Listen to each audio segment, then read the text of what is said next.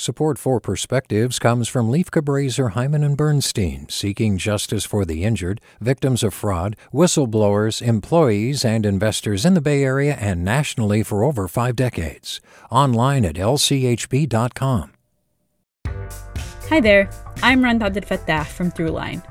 If you're listening to this podcast, you know that KQED produces exceptional storytelling that keeps you informed, inspired, and entertained. Their podcasts cover issues from your neighborhood to the entire country and everything in between. Support this work today. You can help us continue to bring quality podcasts to your ears. Just head to donate.kqed.org/podcast.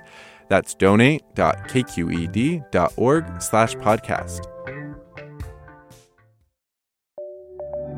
From KQED.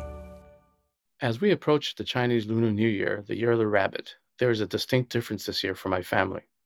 My father passed away in March last year.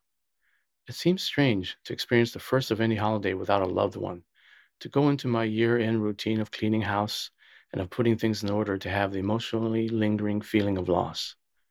Customarily, it's best for one to enter a new year with as much balance and harmony as possible.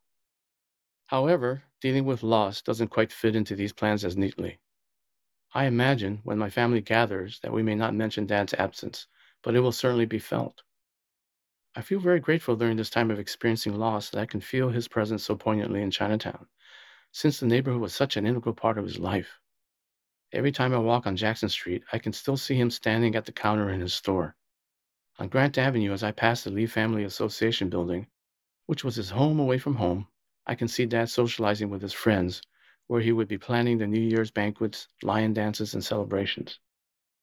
This time of year, when Chinatown is bustling with frenzied activity as every family prepares to celebrate by gathering all of the items and food representing harmony and prosperity, such as tangerines, pomelos, and red envelopes of lucky money for the new year, I will experience both a sense of loss and feel Dad's presence at the same time. When we have the ritual of closing and opening the year dinners, I will be keenly aware of Dad not sitting at the table with us, but I know he is still here with us in our memories and heart.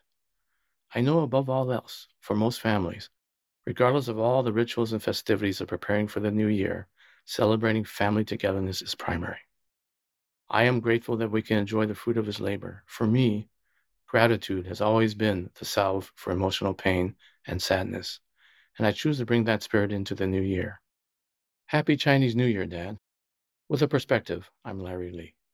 Support for Perspectives comes from Leif Cabraser, Hyman and Bernstein, seeking justice for the injured, victims of fraud, whistleblowers, employees, and investors in the Bay Area and nationally for over 5 decades. Online at lchb.com.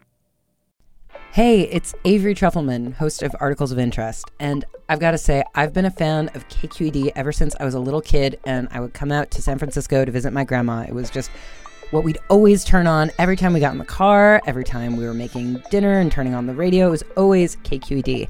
And then over the years, I've become a massive fan of KQED podcasts because this is local reporting at its best. These are answers to questions you've always wanted to know, interviews with exciting, unusual voices, necessary journalism, all told with love and care and artistry. And did you know that a majority of KQED's funding actually comes from members? It's just people like you and me supporting the programs they love, while also getting access to cool events, behind-the-scenes footage, and so much more. If you want to sign up and be a part of this amazing community, visit donate.kqed.org/podcasts to become a member today. That's podcasts with an S.